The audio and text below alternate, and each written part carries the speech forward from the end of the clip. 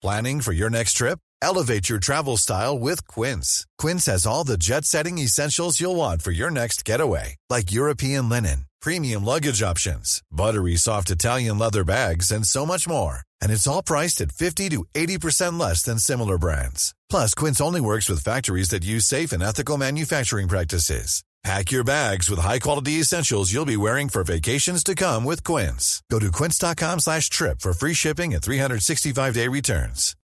Millions of people have lost weight with personalized plans from Noom. Like Evan, who can't stand salads and still lost 50 pounds.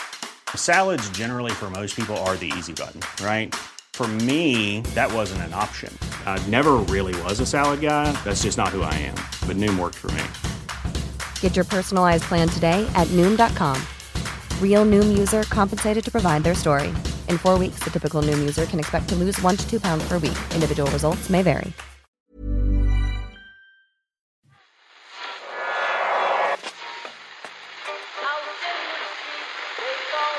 What time is that? That's the second time it's gone off. They never go home, those boys. That's... Yeah, they have asked for that, really. You can laugh. It was the World Cup. I'm a little bit of an idealist, but having said that, I want to be like me. You don't know what you're talking about. What did you know? I managed to stay alive for 16 hours. Going to leave it there. I'd say it to your face, and I'll say it to you now. Come down Swanfield and we'll see them, won't we? What you doing down here, you shawny man? It's Irish Times Second Captain's Football Podcast time. Hi there, all my David with Ken Early. Hey, on, how are you? I'm good, Ken. You're straight back fresh from Martin O'Neill's squad announcement. Yeah. For the Poland game. Martin O'Neill down at Bank of Ireland in Grand Canal Square, just by the theatre there. Because they were there because Bank of Ireland were announcing a little sponsorship deal with the FAI, 4-year deal. They are going to be the official financial services partner and sponsor of the post-primary schools cup competitions. So that's why I was in their premises. Martin O'Neill was announcing the squad for the Poland game, a provisional squad, a 34-man provisional squad. So we looked through it and thought, yeah, there's Stephen Arter from Bournemouth. Yeah, he's a new player. Where's Wes Hoolahan?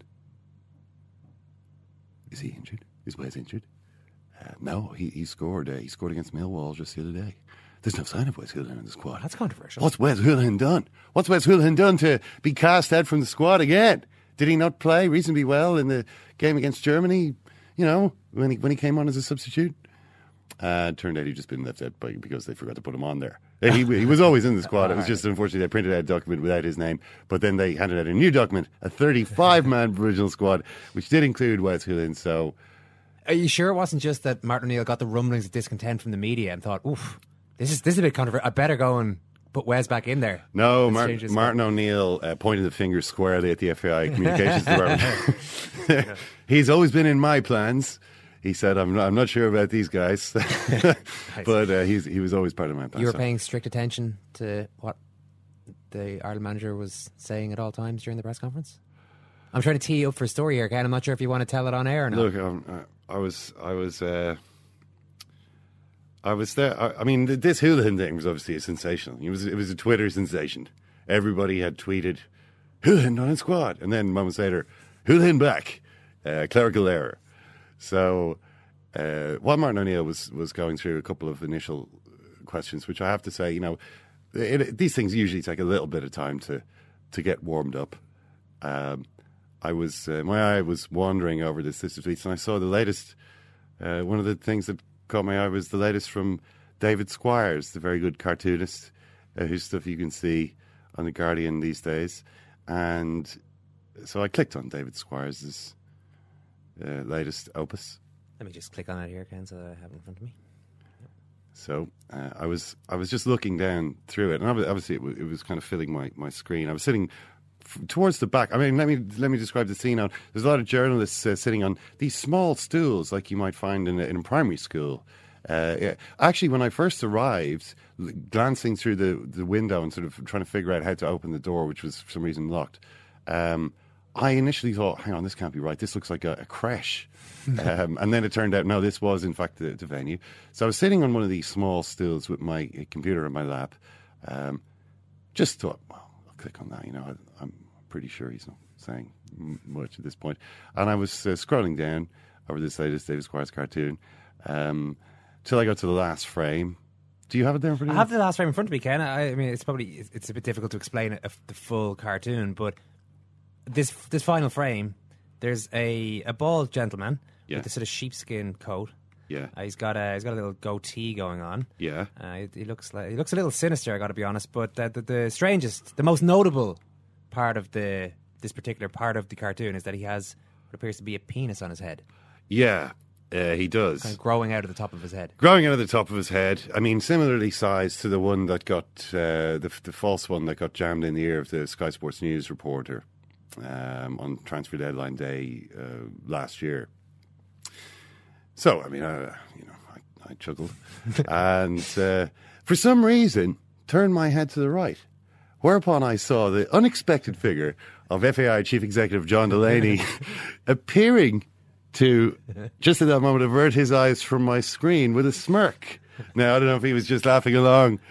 If he was just laughing along with the David Squires humour. But the fact was, I was sitting there at Martin O'Neill's press conference, appearing to look at a picture of a man with genitalia growing from his head for whatever reason. I mean, I remember it was Chris Bascom of the Daily Telegraph who was at, I think, Old Trafford, and some fan in the crowd behind him took a photograph from behind him of showing basically, oh, this is what they do at games, and it was you just saw the reporter there with his laptop screen in front, and the game is obviously taking place out in front. You know, titanic struggle between Liverpool and Manchester United, and on his screen is just a Google image search of just showing all these little dogs.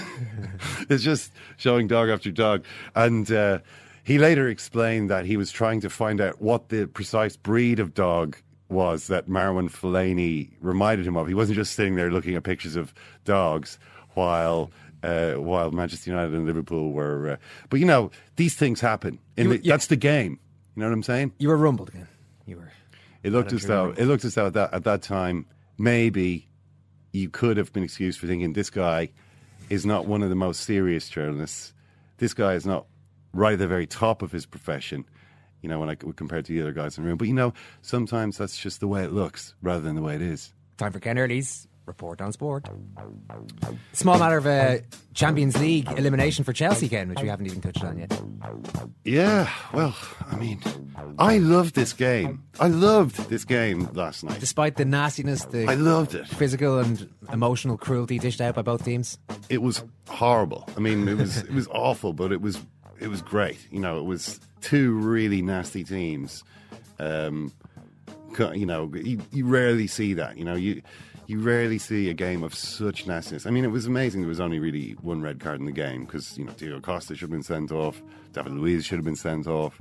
I mean, there's probably others that I'm missing thinking about. There was just such a kind of snarling, aggression, posturing, cheating, all of the bad things in football. When they all happen together, are hugely entertaining. You know, it's like these things are also part of the game, and they also do provide spectacle. It's like saying, oh, to say no, I only want to watch matches which feature lots of good football and sporting behaviour is a bit like saying, you know, I only want to watch movies which kind of are happy, you know, like comedies. I don't want to watch a movie where something sad happens or something bad happens. You know what I mean? You want to watch it. Maybe it depends on your mood, but the point is that there's different kinds of movies. Some of them have really, you know, uplifting content or amusing content. Some of them have dark material, and this was one of those. And I mean, everything, you know, from the sending off as well. The story of the game is essentially Paris Saint-Germain overcoming an injustice. I mean, not as though Paris Saint-Germain are like Paris Saint-Germain are a bit like Clint Eastwood in Unforgiven. You know, it's not exactly, you know, clean hands. It's not as though this guy's 100% innocent, like he's never done any bad things in his life, but he is avenging an injustice, and that's, you know, he's got, you know, maybe in order to create the omelette of justice, he might have to break a few eggs, or pretty much any Denzel Washington role. Yeah, exactly. You know, the sort of the dirty hero who, you know, his cause is ultimately just, and this was Paris Saint-Germain, and they were made into that by this sending off of Zlatan Ibrahimovic, which was a really strange. I mean, I thought it was a really awful decision. I mean, I think this is clear. This is a clear yellow card, right? It's got to be a yellow card. the referee had no doubt that it was a red card, which proved that he didn't see it properly. Now, I think the referee's mind was actually made up. You saw this picture of the Chelsea players all crowd. Every Chelsea player, apart from Courtois, they're all in the frame, the TV frame, and it's actually an amazing shot. Someone tweeted this to me last night on the, having taken a photograph of their TV. It's an amazing shot. You see all the different. All the different Chelsea players and what they're doing. You see Oscar at the bottom right-hand side, lying there. Poor little Oscar. Right? Will he ever get up again? Fortunately, the answer to that is yes. You see Eden Hazard. Face on Eden Hazard. Just standing there. What's going on here? Fabregas just beside him. You see John Terry, obviously getting right into the referee's personal space. You see every Chelsea player, with the exception of the goalkeeper Thibaut Courtois, has got into the frame of this photograph of the television. Sent to me by @Dunnyballs84. Thanks, Dunnyballs. I think he was the originator of this photograph. It was everywhere. Everyone was tweeting this photograph after a while. It went viral in Sweden.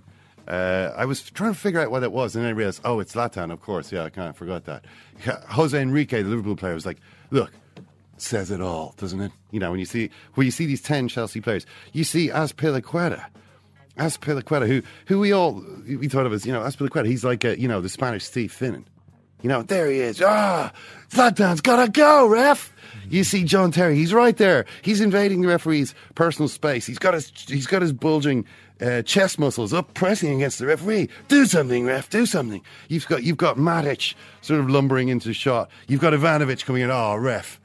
The game's gone, ref. If we're going to let that happen, the game's gone. You've got Gary Cahill there trying to back up John Terry, not quite sure how to. You've got Ramirez standing there with the expression of utter disbelief.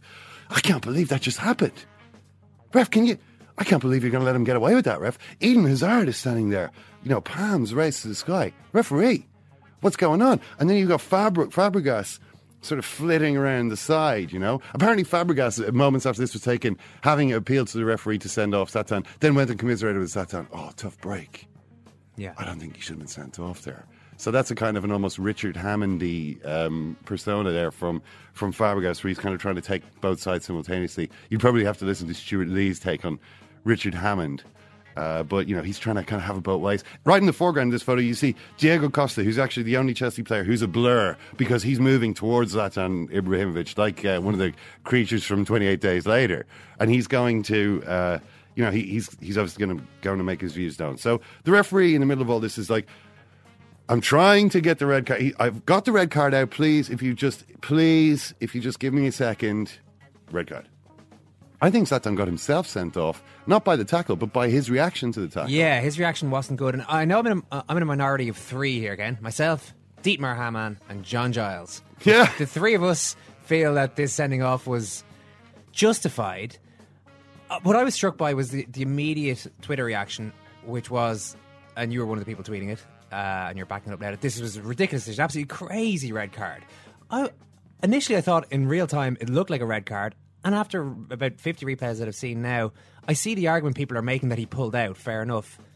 But I still think it's quite a debatable one. I don't think a red is a complete miscarriage of justice. And actually, people are getting, whether the ref was influenced by the Chelsea players' reaction or not, I think people watching it were influenced by the Chelsea players' reaction as an influence into thinking, they've got him sent off. But when you look at the actual foul, it's a bit like you see a lot of these yellow cards and red cards being given in rugby at the moment when a ball is kicked up in the air, players chasing it at a height, the fullback usually or somebody in the back line of the team is jumping up to catch it, and that's quite a dangerous moment. At that stage, even if you're running at full tilt, it's not just a matter of putting out, it's a matter of actually stopping, really. You can say, I pulled out, but you've actually gone so far, you've mistimed it. So even though you pull out, you can still... Generally, that'll save you from a red card, but it'll probably still be a yellow if you're not... It'll still be seen as reckless play. I think that's what that was with Zlatan. Okay, he pulled out at the end, but it was still a fairly stupid lunge. Yeah.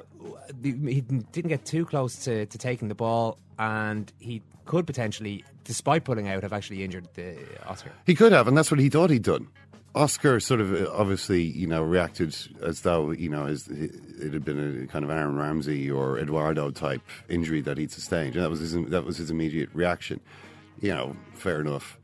But Zlatan reacted as though, he actually thought, oh no, I've I've seriously injured this You think guy. it definitely shouldn't have been a red, though? I don't think. You I think that's why you have chance yellow cards.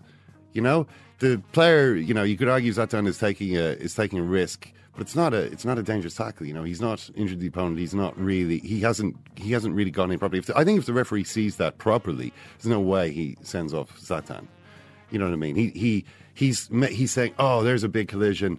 Oh, Zlatan. Oh, he's twice the size of that guy. Oh, look how badly injured the guy is. Yes, Chelsea players, come on, I'm going to do the decent thing. You know, that's something like this happened. It took him 2 seconds to pull out the red card. He was instantly decided. I thought it was a bad decision. And Mourinho said the same thing afterwards, although you can't, you know. Mourinho said that. What he also loves said, Zlatan, of course. yeah, I love Zlatan. Yeah, Zlatan is an honest man. He told me it wasn't malicious, so maybe they should rescind that. But they should probably ban David Luiz instead, because he should have been sent off. It just seemed to suit the Mourinho post-match. I think so. Etiquette. But I mean, let's talk about the actual match here, because so PSG came by. Honestly, two of the best-headed goals I can remember seeing. Just magnificent goals from David Luiz and from Thiago Silva. And talk about seizing the moment. You know, when he said, from the moment that went off, these two guys, who obviously were slaughtered roundly after the World Cup, and Thiago Silva was not part of the 7-1, remember, and if he had been, maybe it would have been a little bit different. But these are players who are seriously capable of raising their game. You know, and David Luiz's problem that people really have with him is inconsistency. You know what I mean? Inconsistency of performance, inconsistency of concentration. But he is capable of raising his game more than any other central defender I can actually think of playing in the world. I mean, I wouldn't go along. What do you mean by capable of raising his game? I think when David Luiz really wants to win a game, when he's really kind of gets into it. I think Diego Costa kind of helped him reach that sort of between the red card and Costa kind of niggling him and turning it into a personal thing. I think he's mentally very strong some of the time. Is it that part of his problem? Which might sound like an oxymoron. Yeah, it's part of the problem, not that he gets needled to the point that actually he loses control of what he's supposed to be doing, and he starts spraying those. He even did it, he can't play a game without doing this, but he sprayed a few of those 40-yarders to nowhere in particular, when really they needed a little bit of composure. Overall, clearly he contributed positively. But you know, he's making, like, I mean, when the equaliser, you know, he plays a really important part in the build-up to the equaliser that he scored by winning ball in Chelsea's half, or, you know, coming out and intercepting one of these aimless balls that Chelsea are hacking clear, getting that ball immediately out to the left-hand side, and he creates, I think he's the one who gets it to Pastore, for Pastore to then cross it, Courtois kind of spooned it back over the bar, and then David Luiz scored the header. You know, this is the kind of thing you get from David Luiz that you don't get from John Terry, and you don't get from Gary Cahill, the kind of defenders that Jose Mourinho prefers. And what we saw was the poverty of Chelsea's play. Diego Costa was shattered, physically shattered. You could see this in extra time. He's trying to do little moves, step overs, but he's obviously exhausted. He had a shot from the edge of the box, which he just, you know, it goes 20 yards wide and 20 yards high. You know, it's the shot of an exhausted player. Cesc Fabregas is just a wisp of air, floating pointlessly around in midfield. No influence on the game. Nemanja Matic, you saw him go off. He was completely shattered. I mean, Mourinho said he'd only trained. He'd only trained one day, I should say. He said everyone else was trained normally because he was seeking to avoid. People were asking questions. Jose, are your players not really tired because you picked the same team in every game for the first half of the season and now you're kind of paying the consequences of that? No. Normal training process. You know, he wasn't going to accept any blame on that account. It wasn't going to be, well, you know, maybe even consider that. No, he's like, no, it's only Matic. And Matic came off, you know, absolutely wrecked, injured, battered. And, you know, there wasn't anything left. But I mean, the fact is, you're playing against 10 men for an hour in the normal time, and there's nothing. They created nothing. I mean, that's embarrassing. Mourinho talks about set pieces, and a team that lets in 2 goals from corners doesn't deserve to win. They were the better team. Paris deserved to win. We couldn't defend set pieces. You deserve to lose. But there's more than one way to win a game. For instance, it's possible to win a game by scoring more than 1 goal more than the other team. It is actually possible to win a game by more than 1 goal. You know, and it's as though Mourinho never even considers that. There's never any sort of sense. There was never a sense with him when this sending off happened Okay, well, that's, as Mourinho himself used to talk about incessantly, when Barcelona were playing a team, Barcelona were playing a team that had a man sent off, forget it. Inter Milan was when he was coaching Inter against Barcelona. Inter was the exception, a famous exception. And even Inter were clinging on, by their fingernails, defending a 2-goal lead and lost eventually by 1-0. But, usually if you're if you're in a position against a team like that, they're going to pick you apart. And this was, Mourinho would always complain when Real Madrid lost to Barcelona. What is it? We seem to have a man sent off every game. That's why we lose all the time. It must be, UNICEF, UEFA, their influence. But one way or another, when you play against Barcelona, you play with 10 men, and you can't win. You can't win with 10 men. You know what I mean? Last night, it's a totally different thing. It's like, well, I've played with 10 men in the Champions League. You feel no pressure.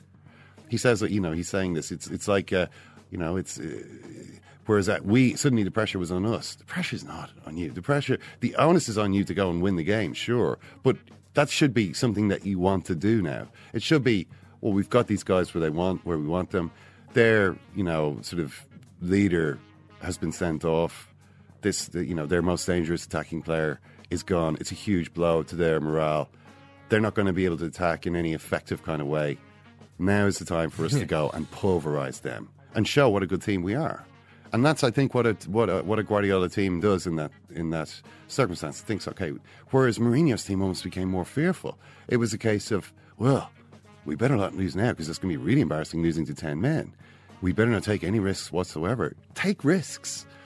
It's not always easier to not concede goals than it is to score them. We talked about this last week, though. We were chatting with Chelsea, maybe it was 2 weeks ago, how Mourinho's teams will always go this way, even when they promise that this.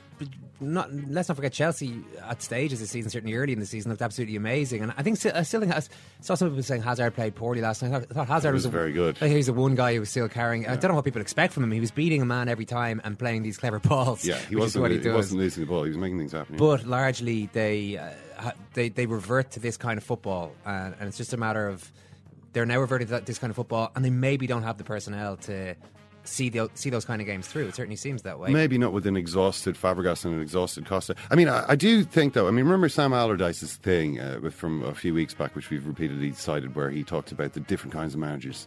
The Fergusons, the Mourinhos, the Allardyces versus the Rodgerses, the Wengers, the first group being those who adapt from game to game, who try to find tailored solutions to a specific game, and the others being the ones who just do the same thing all the time. I think he put Mourinho in the wrong camp.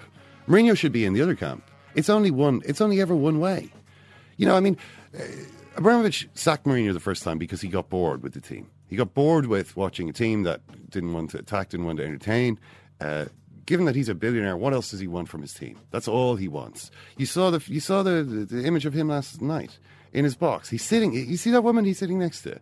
Dasha Zhukova is her name. She's his girlfriend. She's what does she do? She's an art collector. Right? She's apparently in her own right a very successful art collector. Obviously backed by a certain amount of wealth from the Abramovich funds. Also a very important one. One who commands respect. She goes to Los Angeles, New York, Moscow, anywhere she goes. The art world is saying, "Oh, do you know Dash is in town?" I've never seen a woman look more bored. I've never seen a woman look more bored and miserable than Dasha Zhukova in the 118th minute of that Champions League game. What are they talking about after the game? This is an artistic woman, right? She's into, conceptual art. She's into art of all kinds. Hopefully it'll go up in value, but the most important thing is it's art. She's an aesthetic person. And she seems to be the main confidant of Roman Abramovich. Jose Mourinho laughs in the face of art. He goes into the Tate Gallery and kicks over the stuff. He posts on Instagram him, buying paintings and burning them. That's what he thinks of the art world. That's what he thinks of art for art's sake, of the aesthetic principle. He's a results-oriented man, and results-oriented man needs to get results. All right, well, we'll get back to that in a short while with Jonathan Wilson, but there was some other Champions League going on, a few other decent stories, including Bayern hammering in a few goals, and not to mention Real Madrid scraping through. Well, the Real Madrid was amazing. I mean, again, they never really looked at risk. Although there was moments when they did look at risk. I think they could actually get knocked out here. Ultimately not, because Ronaldo, has to make it all about him again. by scoring 2 goals. He just refuses to accept that it might be a different story. And then at the end, is standing there, wounded pride. Did you see the image? Absolutely amazing. That was me. He scored the 2 goals. Are you not entertained? That's what Ronaldo was saying. It's exactly that scene. Are you not entertained? Looking around at the Bernabeu with just open contempt for the 90,000 supporters and saying, well, you know what do you expect from me? Maybe Ronaldo's sheer pique and frustration with Real Madrid fans can actually drive them to another Champions League. He might be able to do it. Well, he scored the 2 goals almost in a sulk, almost as though, do I have to do this again? Can somebody else not give us a dig out and get us through to the next round? Then he, as you say, he posed as he did after the match, refused to speak to the media afterwards and sent them a message saying, I won't be speaking to you guys ever again. Certainly for the rest Certainly of the not for the rest of the season. I mean, we were talking to Dermot Corrigan. I'm not even sure why that is, because there's been a little bit... Oh, yeah. They've done the poll. Yeah. They had this poll, 32% or whatever it is of Real Madrid fans think Ronaldo should be dropped. But we were talking to Dermot on Monday, and he mentions the fact that, well, nobody ever really says, no one ever openly says in a press conference, Ronaldo's not playing that well. It's just not said. But this poll apparently wasn't up. Now you can see why nobody says it, because if a poll that says that is enough to prompt this reaction from Ronaldo, then yeah, he's not a guy who takes criticism well. And to be fair, he probably looks at his record and thinks, I shouldn't really be getting criticised that harshly. I should not be the first in line to get a custard pie in the face whenever we don't get a result. So, you know, it was an amazing spectacle. Arsenal briefly. That was Monday night. That was I didn't expect. I did not expect this. I expected Manchester United's sheer know-how in these matches to get them through, and it turns out that I'm thinking of a fossil. I'm thinking of it's a memory of Manchester United that I have that was deluding me into thinking that they could. Arsenal turned up, played a similar standard of game to the one that they played at Manchester City. Scored a couple of decent goals. I mean, I think the Welbeck goal was good. It was good opportunism. You know, not everybody necessarily would have scored from that position. And Manchester United just had nothing to come back. I mean, it's a pity this game happened a couple of days ago. Maybe we'll get back to it again later in this podcast. That's the end of Kennedy's Report on Sport.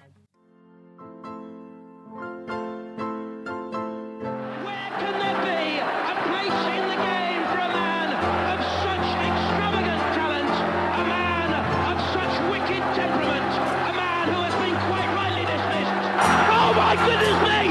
He just kicked! He's punched a man! Eric Cantona has jumped in and scissor kung fu kick a fan! Manchester United fans are coming across! I have never seen as disgraceful an incident as that in all my years in football! Eric Cantona should be thrown out of the game for that sort of incident! I care not one jot about his supreme talent! He launched himself 6 feet into the crowd and kung fu kicked a supporter. Let's talk more about Chelsea, Paris Saint-Germain. Jonathan Wilson joins us. Jonathan, it's often telling to start at the end with Chelsea performances. Jose Mourinho after the match said, when a team cannot defend 2 corners and concedes twice from corners, that team doesn't deserve to win. When a team cannot cope with the pressure of being with one player more, playing at home, and the stadium doesn't accept the team controlling the game, we couldn't cope with that pressure. It seems he's, I don't know, reading between the lines there, it seemed, or just reading the lines, he's having a pop at his own players and the fans. Yeah, I think that's true. I mean, I think having a go at his own players is probably more justifiable, but it was a very strange... It was a very strange night in that you sort of thought Chelsea had won it 3 times. That you thought they'd won it as soon as Zlatan was sent off. You thought they won it when they took the lead the first time, and you thought they won it when they took the lead the second time. And it seemed perfectly set up for Mourinho's side, that you just kill the game, you sit back, you wait, you pick the opposition off on the break, what they're supposed to be very, very good at and what they were very, very good at last season. And then at the end of the game, suddenly you realise PSG have gone through. And there was that sort of weird mood of anxiety that each of those 3 incidents was sort of a 5-minute period afterwards when everybody sort of settled down and thought, okay, Chelsea are going through.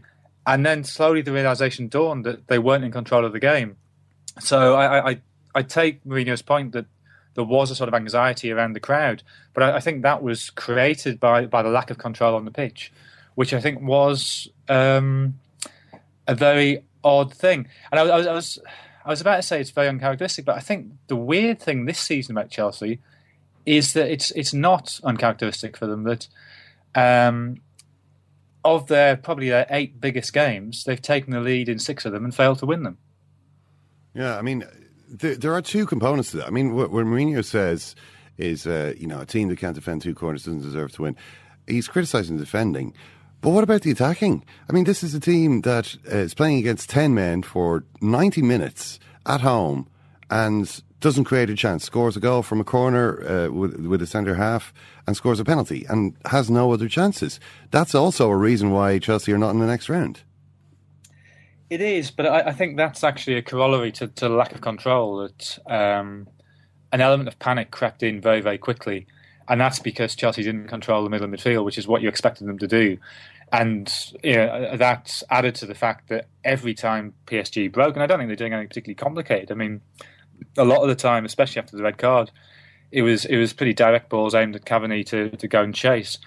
And Chelsea looked vulnerable. So, yeah, there was a deficiency going forward, but I think that was created by the failure just to control the game, which is the oddity, because that is what Chelsea is supposed to be good at and what they have been good at in the past. Well, I mean, one reason why it struck me watching it last night, and I actually went to rewatch the last 40 minutes or so because it was one of those kind of and one of the reasons why Chelsea don't control the game is maybe because every time the ball comes to one of their defenders, they boot the ball 50 yards up the field and give it away. I mean, there's no effort. I mean, Jose Mourinho has been smirking all season about how cunning he was to offload David Luiz for £50 million, which was actually £40 million to Paris Saint-Germain. And he's got Gary Cahill in his defence, a man with very little footballing ability.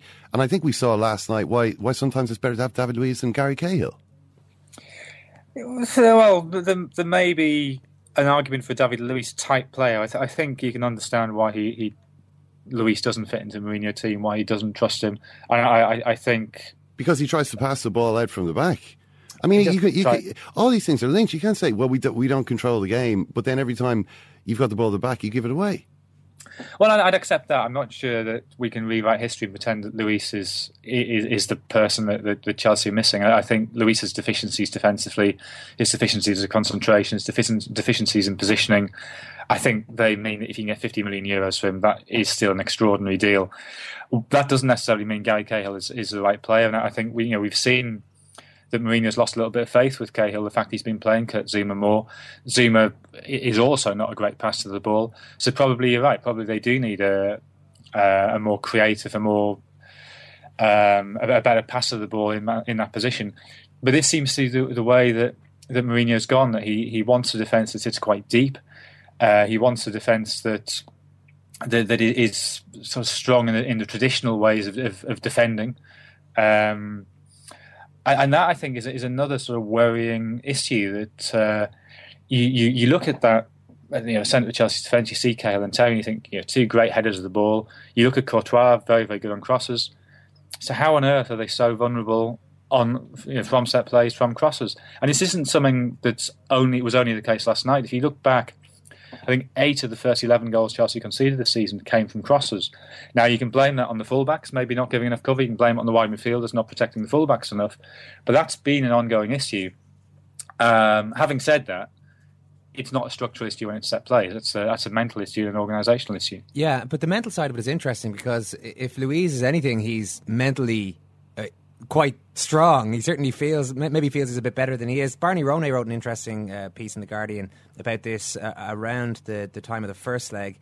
He says, this high-class but still evolving Chelsea could probably do the dusting of this now and then, the kind of infectious, slightly loopy champion spirit that means while David Luiz might lose his way at the odd set piece or fail to man mark, he's still capable of striding around on one leg for 120 minutes of a Champions League final with the air of a man who never at any stage believes he's going to lose. Is there a sense that some of the Chelsea players don't quite have that belief that they're not going to lose? I was about to mention Oscar as one. Maybe he's an easy one to pick on. But it was funny. Mourinho on the sideline yesterday seemed to have to cajole his players an awful lot. At one stage, he's having this running commentary with Diego Costa. He's giving out to Costa. Costa comes over to him to confront him, basically. Later on, something similar happens with Willian. I think it was at the end of 90 minutes, and he ends up hugging Willian to say, look, it's okay, I'm just saying you've got to try a little bit hard. Really weird, I thought, that it seemed like a real Sunday League style thing where the manager's having to just get the lads going a bit.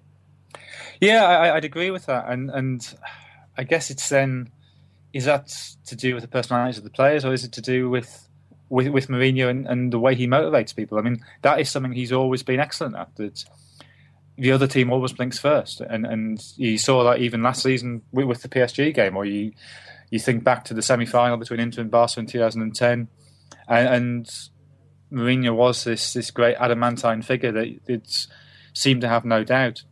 And I know it's a point you've made before, Ken, that whether there is a little bit of doubt has crept into Mourinho, possibly a natural effect of age, or possibly the trauma of Real Madrid, that he doesn't quite have that same absolute self-confidence that he's had in the past, and that is manifesting in doubts on the pitch and a strange lack of ruthlessness given what we expect from Mourinho sides. Well, he sometimes, you know, what Mourinho was doing was always to an extent a confidence trick. You know, he was never actually had magical powers, even if it did seem that way for a while. And maybe there's the kind of darting-eyed, you know, worry that you've been rumbled a little bit, haunting Jose Mourinho. I mean, he does seem a bit defeatist to me. His attitude, you know, in extra time, you know, he seems most animated now when there isn't a penalty given that he thinks should be given for him. That's when you see Diego Costa having a tantrum on the field when that happens, and then you look at Mourinho's reaction, and it's actually even worse. But this is it is the nightmare that kept sort of enveloping the Real Madrid team that's described at such length in that Diego Torres book, is it not? This inability to break down teams, you know, defensive teams, well-organised teams, particularly in home games. This is the same thing that's happened to Mourinho again. And I kind of wonder at this point what happened at Real Madrid was that the players got really angry.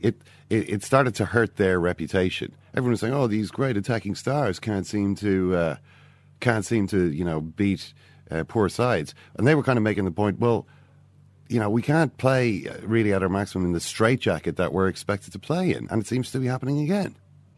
Yeah, I mean, there may be an element of that, but I think last night, and certainly last season, you saw that the failure to break down teams who sat deep against them was a major problem and ended up costing them the title.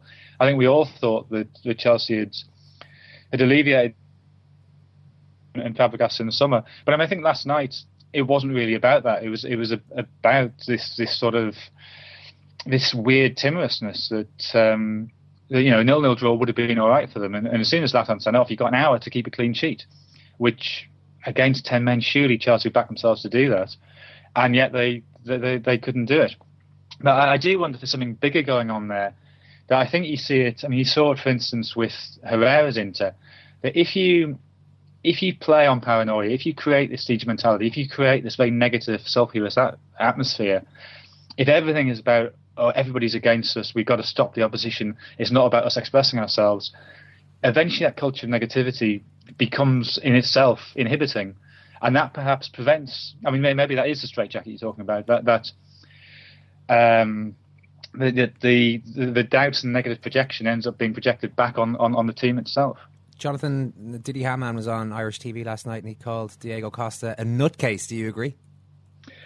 I mean, his capacity to avoid red cards is absolutely extraordinary. It's amazing, yeah. How was he not sent off last night? I mean, there was an incident very early on which left David Luiz on the ground, and I also have to say I didn't see it, and as far as I'm aware, there was never a replay on TV of exactly what happened, but something happened.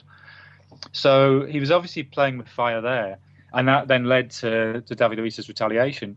And they were sort of taking little pops at each other all night, so it wouldn't have taken much for that to develop into a red card for either player.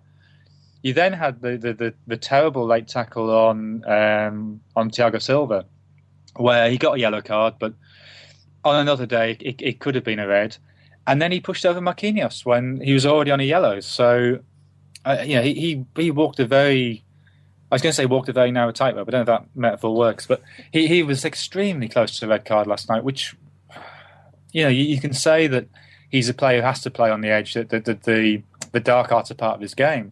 But shoving over Marquinhos when the ball's in the goalkeeper's hands is just stupidity.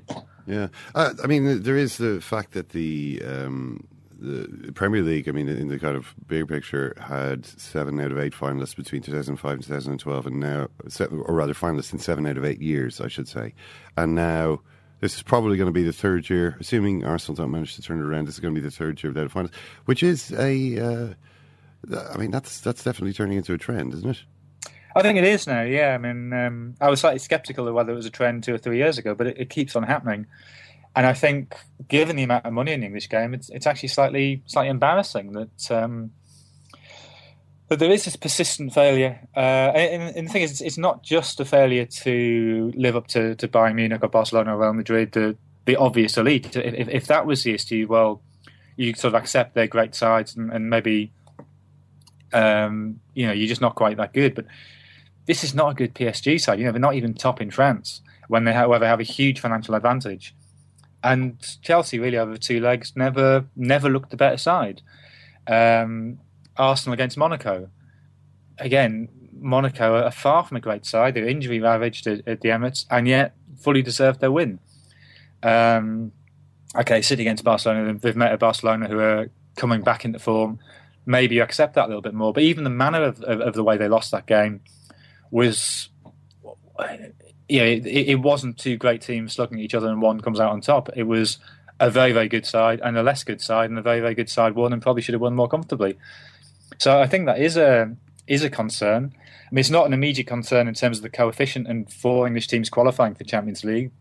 And I don't think Italian football is strong enough that that's going to become an issue in the near future. But still, I think there's got to be a serious period of introspection and questions asked as to why the huge financial advantages that English clubs enjoy doesn't translate into not even necessarily success in Europe, but even sort of competence in Europe. Jonathan, just very briefly, we've been debating the rights and wrongs of the Zlatan sending off. For you, was it a clear-cut case of an incorrect red card? Yeah, I mean, when I first saw it, something looked wrong about it, and then as soon as you see the replay, you see that actually both players have lunged in. Okay, Oscar's got there first, and if Zlatan had kept going with the full force of his feet, fair enough. But he clearly sort of pulled out and ended up almost going in shin first. So, no, I think it was pretty clearly wrong. Okay, well, you're with Ken on this one, Jonathan. We'll leave it on that note anyway. Thanks a million. Cheers, thanks. Well, sure, that's the question. That's going to be answered tonight. So now, come here tonight, into Wexford Park, and they just must produce the goods tonight. Tonight, their team is better set up tonight. But the bottom line is, Michael, they have to do tonight. No, I think Cork have made a massive boo-boo with our matchups. Massive boo-boo. Tonight. I didn't realise you'd stayed up late, Ken, to rewatch the game. Although I did note this morning when I woke up, the email in my inbox from you flagging those Jose Mourinho quotes was sent at 1:29 a.m. Yeah, but you're a night owl anyway, so I didn't figure that as anything. It just never stops. So this obsession just won't let me rest. Yeah. But I did want to look back at it because I was like, did they really do nothing? Did Chelsea? I mean, the funny thing was, I was thinking about it today. Giovanni Trapattoni is actually quite a similar coach to Jose Mourinho in a lot of ways. Similar priorities, similar, like a big club manager, a big personality, loved by some of his players, not so much by others. But very much in that kind of old school, we're going to be tough, we're going to be organised, we're going to be clever, we're not going to take too many risks. There was only one game that I can think of in Trapattoni's time as our manager that turned into an actual tactical chess match. I'm not saying that Trapattoni wasn't interested in tactics. I mean, he had a very, very clear idea of the tactics he wanted the team to play, and they just never really changed. There was one game which was different, which was the game away to Italy in 2009. And this was a weird game because Italy had a man sent off after 3 minutes. And Trapattoni spent the whole game sort of jiggling players around to different positions, trying to find a way through. He was on the touchline all the time. I don't know if it's just that he was back in Italy and he felt the need to perform a little bit, but it was the one time that I saw him do that, like make lots of changes. He made a substitution after 20 minutes or so. The difference there, I suppose, was that Italy also scored after 11 minutes. So Ireland were chasing the match against 10 men. Whereas last night, where Chelsea faced an ostensibly similar situation where they had they were up against 10 men for what turned out to be 90 minutes. They were actually only chasing a goal for 6 minutes. You know what I mean? They were only behind for 6 minutes in the tie. So Mourinho was, but they're only half a goal ahead, an away goal ahead. So they led by more very briefly, but only for a couple of minutes at a time. PSG kind of kept equalising. Now, he was not, but I thought that it was dereliction by Mourinho to continue playing as though Paris Saint-Germain had 11 men. That's really what he did. Once they went down to 10, he's thinking, well, we're still in the lead, and the lead is good enough. So let's just keep it as it is. If I'm Jose Mourinho and I'm looking at it, and Jose Mourinho said this after the game, my players couldn't cope. Set pieces. There's another example. Set pieces. They can't defend set pieces. I know people always say, it's the coaches. That's one area where it's all about the coaching. The coaches decide and Rafa Benitez used to always get probably unfair abuse over the amount of goals Liverpool conceded at corners because he deigned to do something different to what was usually done in British football and mark space rather than marking player for player. But Chelsea are generally very good both at attacking and defending set pieces, and oftentimes it's because this is in the days even when Robert Huth was around. I always remember Robert Huth and John Terry were great at the one man blocks an opposition player, and then the other man, usually Terry, comes in and heads the ball into the net. Yesterday, if you saw it, Cahill, for that final goal, Cahill and Terry blocked each other, but they didn't even seem to realise that the person they were grappling with was their own man. It was an incredible brain freeze at a really important time. It wasn't just a split second. It seemed to go on for a couple of seconds. There's all this grappling. What's going on? And no attackers. Instinct takes over. So that's player. That's a bad mistake by your two most important defensive players. Yeah, but defenders are going to make mistakes. That's you have to accept that it's going to happen. Sometimes you're going to let it go from a corner. It's just one of those things. 2% of corners result in a goal, I think. Not often you get two in one match in that way, but it's not often you get headers of that quality coming in. Sometimes that's going to happen. That's why it's always a good idea to try and score yourself. You can't rely on your team just shutting down the game. And that's what Mourinho tried to do. But Trapattoni won a lot of trophies like that. Mourinho's won a lot of trophies like that. So you can actually rely on that if you have the personnel in place to do it. I think Mourinho hasn't won as many trophies recently. I mean, he did win the League Cup. That was his first for, 3 seasons since 2012. He's not as successful as he was in the first part of his career. No, but he should win. I think this has become more pronounced. I think he will win the Premier League. But, it's almost like being, sort of the tallest dwarf in the Premier League this year. Manchester City have repeatedly self-sabotaged. Manchester United are still the same as last season in many respects. Arsenal the same. Liverpool, dramatic decline.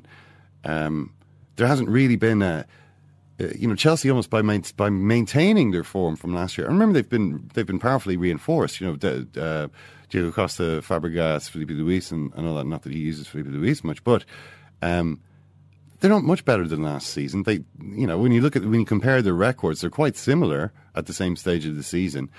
Point for point, everyone else is worse. I'm talking specifically about a game like that, though. Playing against 10 men for at least 1 hour is an opportunity to go and absolutely put this game beyond doubt. You should be able to do that. Chelsea should have that mode. You know what I mean? They sometimes are playing against 10 men, and you've got to have something else besides just this. Oh well, they played as though Paris Saint-Germain had 11 men. I'm looking at Mourinho thinking, what are you doing? Where's your contribution here? Where are the ideas now? Even Trapattoni. When it was down to Trapattoni, was like, oh, well, got to get Paul McShane off. Caleb Foden. Okay, it ultimately we battered the door of Italy down with long balls from Shea Given. But he did try a number of things before then. He was switching players from side to side. He's changing formations. He was at least doing something. Chelsea, it was just this frozen. Oh well, we're still in the lead. Let's just hold what we have, and that's not ultimately going to be enough. You have to have more trust in your players than that. I think it's inhibiting for the players. As you mentioned, this scene with Willian, where he was shouting at Willian, and then he came over and hugged him. He's like, yeah, but he was shouting at him just before the end of full time, and the full time whistle was blown. I think that could have been. I'm not sure if the whistle had been blown, if the game was still in play when he first started shouting on him. But yeah, he was giving him abuse. Then Williams kind of looking at him saying, "Oh, what am I doing wrong?" Boss, I'm trying to please you. I'm trying to please you in every way. These players, it's almost as though they're. I do think it's inhibiting. You have to say to your players, okay, let's go and win the game.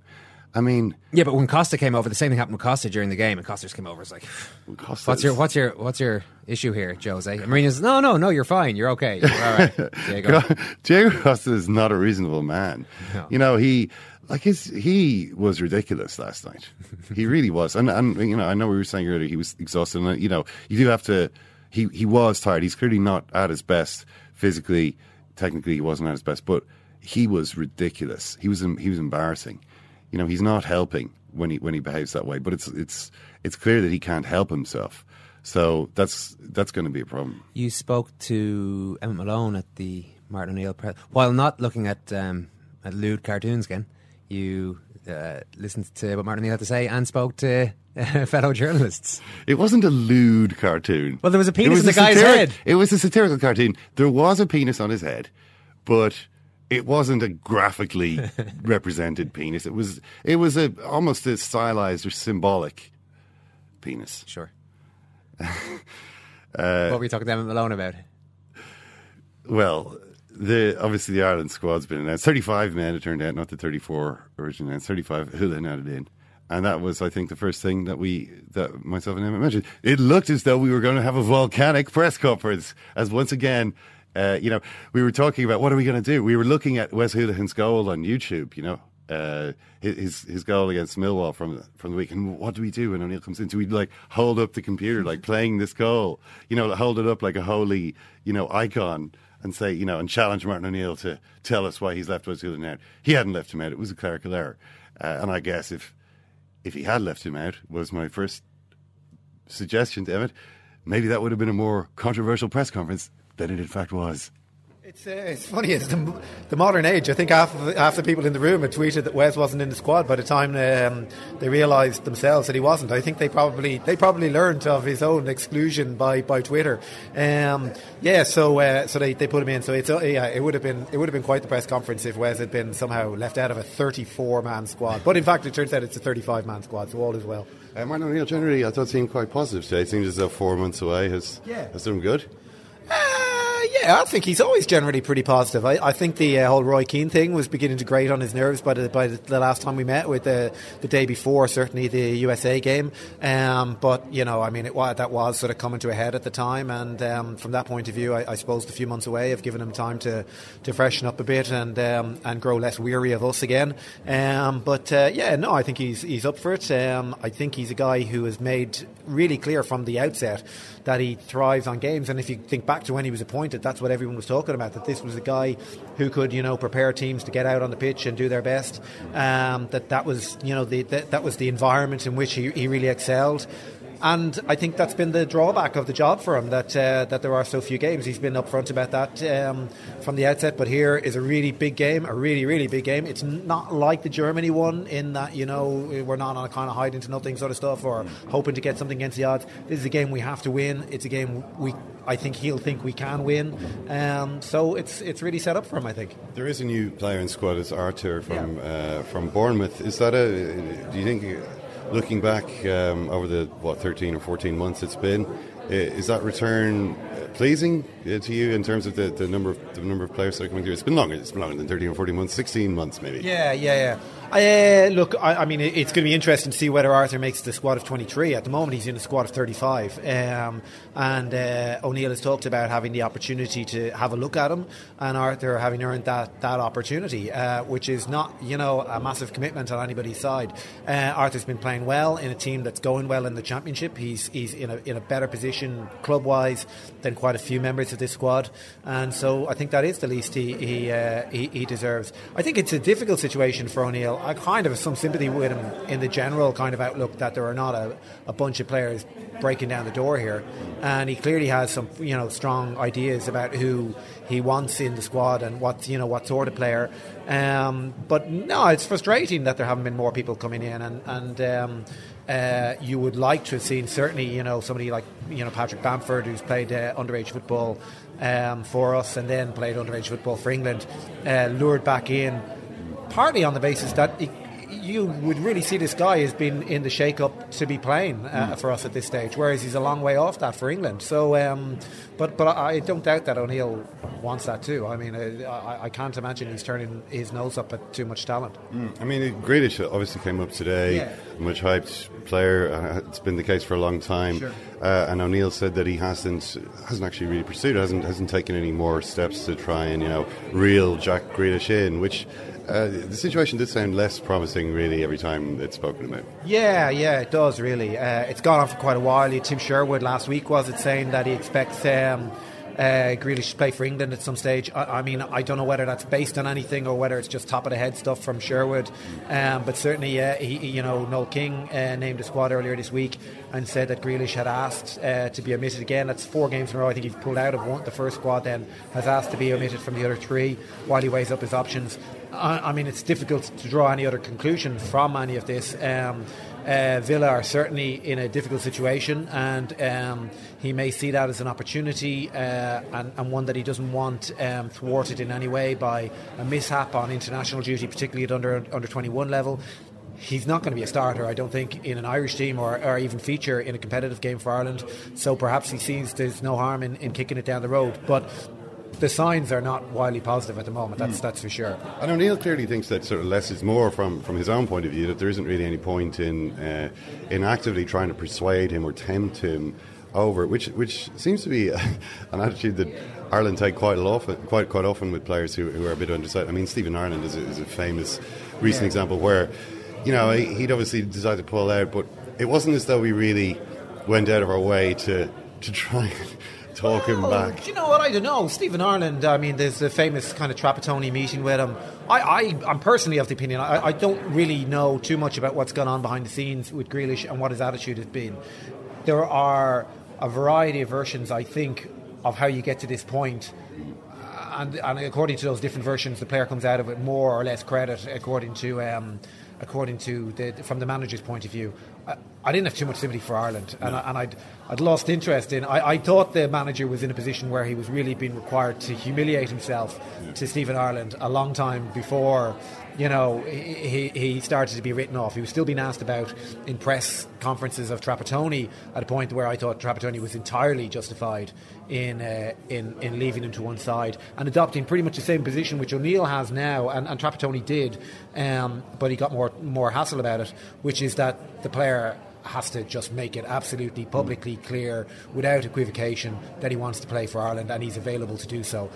And Ireland has never done that. He's just whatever is up with the guy, you know. And I think he also he definitely lost respect from a lot of other players in the squad, and maybe it got to the point where if you were to actually bring him back or try to persuade him, then the players are saying, why are we doing this? Is that actually a factor, do you think, with Grealish as well? I mean, we've got 35 players in this squad as it is. Yeah. All of them appear to be happy to turn up. That if Martin O'Neill was seen to be trying to get this, a 36th player to sort of join in when 35 are already coming, that the rest of the players are going, why are we... Well, I do think there's a difference between somebody like Grealish or Bamford or, whoever it is, what with these guys who are eligible for... to play for England and us, and that is a different situation. And I think the players themselves realise that a manager has to build for the future, that it's part of his job to get these players who are eligible for us to declare for us. And so from that point of view, I think that the other players make some sort of allowances for that. They also realise in many cases, because some of them have been in that position themselves, some of them have dealt with players or know players who have been in that position, that's a very serious consideration, and there are a variety of factors going on there, whether it's pressure from family, pressure from agents, pressure from clubs, that influenced that decision. That obviously wasn't the case in the instance of Stephen Ireland that I'm aware of. It was like he was either going to come on. We should probably just stop talking about Stephen Ireland. People are going to get annoyed. People are going to get annoyed even hearing us talk about it. Well, yeah, maybe, but my memory of it was with him where he was either going to come on international duty or he was going to feed the fish in the world's biggest fish tank. For 3 days. There was no alternative international options open to him. And I'm sure there were a lot of relieved international managers out there that he wasn't somebody they were going to get persecuted about in press conferences. These guys are different. I think that is part of the deal for O'Neill. I think it's disappointing or frustrating that more players haven't been included in in the shake-up here, or aren't featuring more prominently. But at the same time, you look at the level that he's bringing players in from. McGoldrick from Ipswich, Christie. It's a decent bit. Christie in particular has a bit of promise to him or whatever. But, you know, who's he going to displace? That's at the very top level. Yeah. But, do you think that Ireland has become... They say the increasing commercialisation of the professional players' lives is something which increasingly counts against Ireland. That maybe... I mean, I remember reading, for instance, in Graham Souness's autobiography, published 30 years ago now, I think, that he has a chapter entitled I wish I'd been born English, which is obviously a provocation, but his argument was, well, I would have made a lot more money as an England international. And he's talking about in the 70s and 80s, so it must be...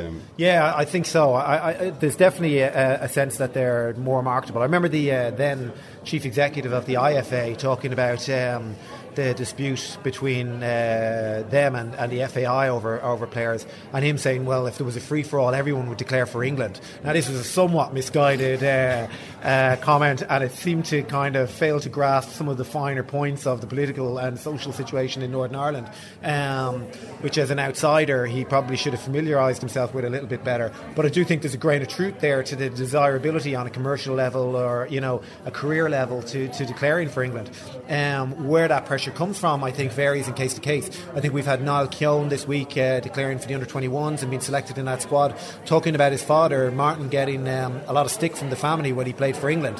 There was a family that was very, very firmly rooted in the Irish community. I think that both his parents, both Martin's parents, were actually Irish. They emigrated to England, and I think in Martin's case he made a very, I think, honourable decision. On the one hand, that he owed it to the community that had brought him up. To play for them. But on the other hand, it was also a time when there was a lot of tension in Irish communities and around Irish communities because of the violence in the north, which also affected Britain pretty horrendously from time to time. So there were big factors there from the family, both pro and cons. But I think all the time there's been pressure from clubs, because clubs see the players as more marketable. In the case of players from further afield in Ireland, there's less travel involved. But first and foremost, they're just bigger attractions, and they lend kudos to a club to have more England internationals in a way that having Republic of Ireland internationals really clearly doesn't do it. And I think probably agents play a part in that, because their own income, it depends on getting a percentage of the wages and the transfer fees and everything that those players generate, and anything that enhances those is good for them. So there's a lot of things counting against us here, and I think in those situations it's understandable that an 18 and 19-year-old weighs up those options. It's sad that there aren't more like Kevin Kilbane or Mick McCarthy, who were born in England but who just have it clear in their head, that look deep into their heart and know in their heart of hearts they are Irish. Lee Carsley, I think, was another one. They feel Irish. They always want to play for Ireland, but that's the reality of the rules we operate in and the world we live in. Just the last one, is Robbie Keane came up again today. There was a question. I mean, obviously he related to the fact that he obviously missed out in the last game, and the question about and Martin O'Neill in the broadcast press conference said, well, look at his record, look down the list of goals there, and you'll see there's not too many players with his goals, which is true. But if the team was picked on record, he would have played against Scotland, and he would in fact play every single game. So it's an irrelevant. O'Neill was kind of heading that question off by citing an irrelevant fact. How do you think Robbie Keane actually stands with him now? I think he still stands as pretty important to him. I think it was interesting that number one important. He's a captain as well. Yeah. I thought the decision to drop him for the Scotland game was an interesting one. I was slightly surprised by it. I thought he would play there. But the difficulty there is that Shane Long remains the main alternative, and Shane Long is a man who steadfastly refuses to seize his opportunities with the Ireland team. They come along, fairly irregularly, but in almost every instance, there's a head of steam builds up about him being the man that we should be playing up there, and he never really kind of steals a show for you. So in those sort of circumstances, I think Keane remains important. I think in a home game that we really need to win, he's still the one that seems more likely to score goals. goals. I appreciate that there is an argument that is regularly made. I know you've made it yourself very strongly and well, that he looks stranded, very remote in a team. I vacillate on him all the time, though. I mean, it's nobody else scores. If nobody else scores, then what are you left with? No, absolutely, and I agree with that. You look at the charts of the kind of his movement and compared to the team, and it's depressing stuff. But the bottom line is, if you want somebody one-on-one with a goalkeeper, then I prefer it's him to anyone else that we have. God, if he just fulfilled his potential, if he could finish in the way he seems to be able to do so many other things, then I think Robbie would be quickly fading off the scene. But it's interesting. I mean, we saw him a few weeks ago play against Shamrock Rovers, and the lack of pace was really starting. I know it's a pre-season game, but the limitations are there for all to see. The idea that he's going to play for another 5 years, even in the MLS, is pretty remarkable, because there are definite signs of decline there. But for the moment, for the rest of this campaign, I still see him being an important player. It's great, Emma. Thanks, mate. Cheers. What do you think about that issue you raised there via the Graham Souness book of there being a certain status, including financial, to playing for England as opposed to Scotland or Ireland that could potentially be in players' heads? Oh, definitely. I mean, it definitely was the case with Souness. I mean, Souness explains it in the book. And I don't know if it's become more important or less. I'd say probably more, actually.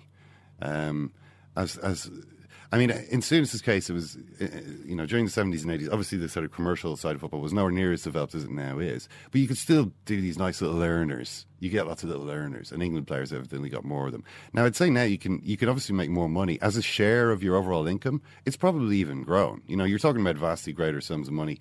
And I think it is probably something they think about. I mean, I think the first thing they probably think about is, in the realistic sense, do I have a chance of becoming an England international? Or am I just going to be, Scott Parker or Kevin Nolan?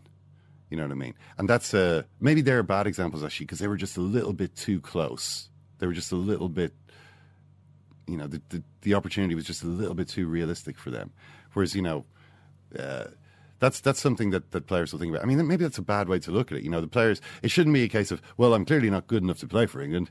Maybe I'll consider Ireland. It shouldn't be that way, but I think it is that way for a lot of guys, and I think money does definitely come into it. All right, I've waited long enough here, Ken. It is time to declare victory. Victory, that is, in the war on non-celebration celebrations. All it took was one brave soldier, one man who was willing to show his true feelings upon scoring a goal against his former club. That man, Ken, was Danny Welbeck. Danny Welbeck, quite a likely candidate. We consider the manager of his old club, Louis van Gaal, had said publicly, he's pretty much said he was no good. Yeah. This guy's, what are you talking about? I know he's been here since he was 9, but he doesn't score any goals. No, he doesn't score. So the floodgates are open now. Step forward, David Luiz. He said before the tie he wasn't going to do it. He apologised afterwards for doing it, but he did it, and I salute him. You can argue that the war has not been won, that many other players in the future will score against their old team and respond by, the way they do, turning themselves into a stone. Yeah. But that's true. That is true. That will happen. But we can recognise now that non-celebration is a false and empty gesture. It's a false and empty. It's fundamentally insincere. It makes everybody feel bad. It's so much better when the player. I'm not necessarily suggesting you have to go the full Adebayor. Oh, I am suggesting that. Oh, yeah? Yeah, go full Adebayor. I'd say Luiz and Welbeck both got close. Welbeck nearly checked himself after a little bit. It's not that he went from celebration into non-celebration, but he went from really hectic celebration into slightly more muted. Yeah, but we all saw how Harry really felt at that moment. Exactly. I mean, there have been, isolated instances. I mean, I remember David Villa, for instance. David Villa scored for Atletico Madrid against Barcelona after Barcelona let him go.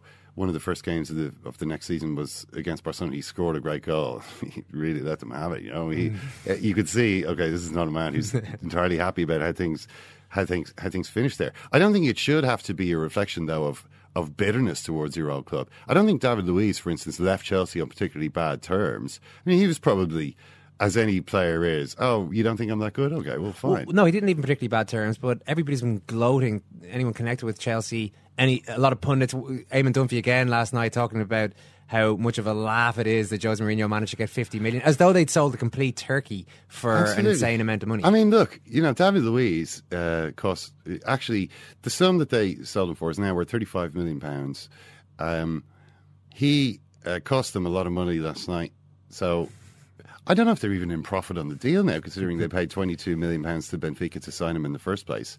Is he a better player than Eliakim Mangala, who Manchester City paid £43 million in total for?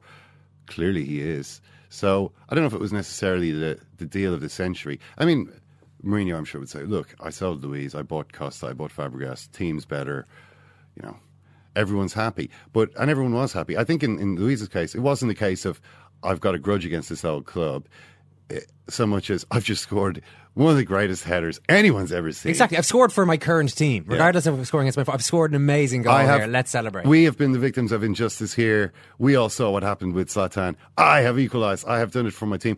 Who knows what he'd been saying to all the Chelsea players as well during the game. Whatever it was, Diego Costa didn't like it. I just felt a little sorry for John Terry at the end. Why? Because he looked sad.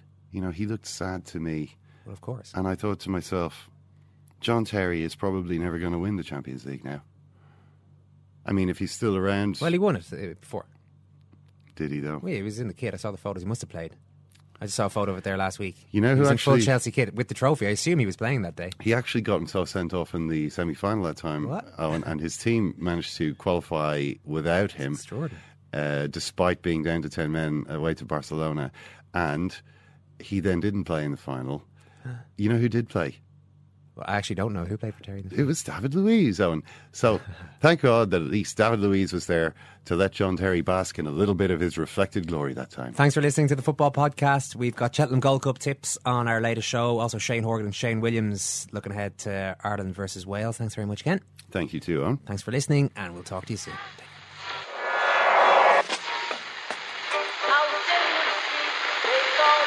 What is that? That's the second time it's gone off. They never go home, those boys.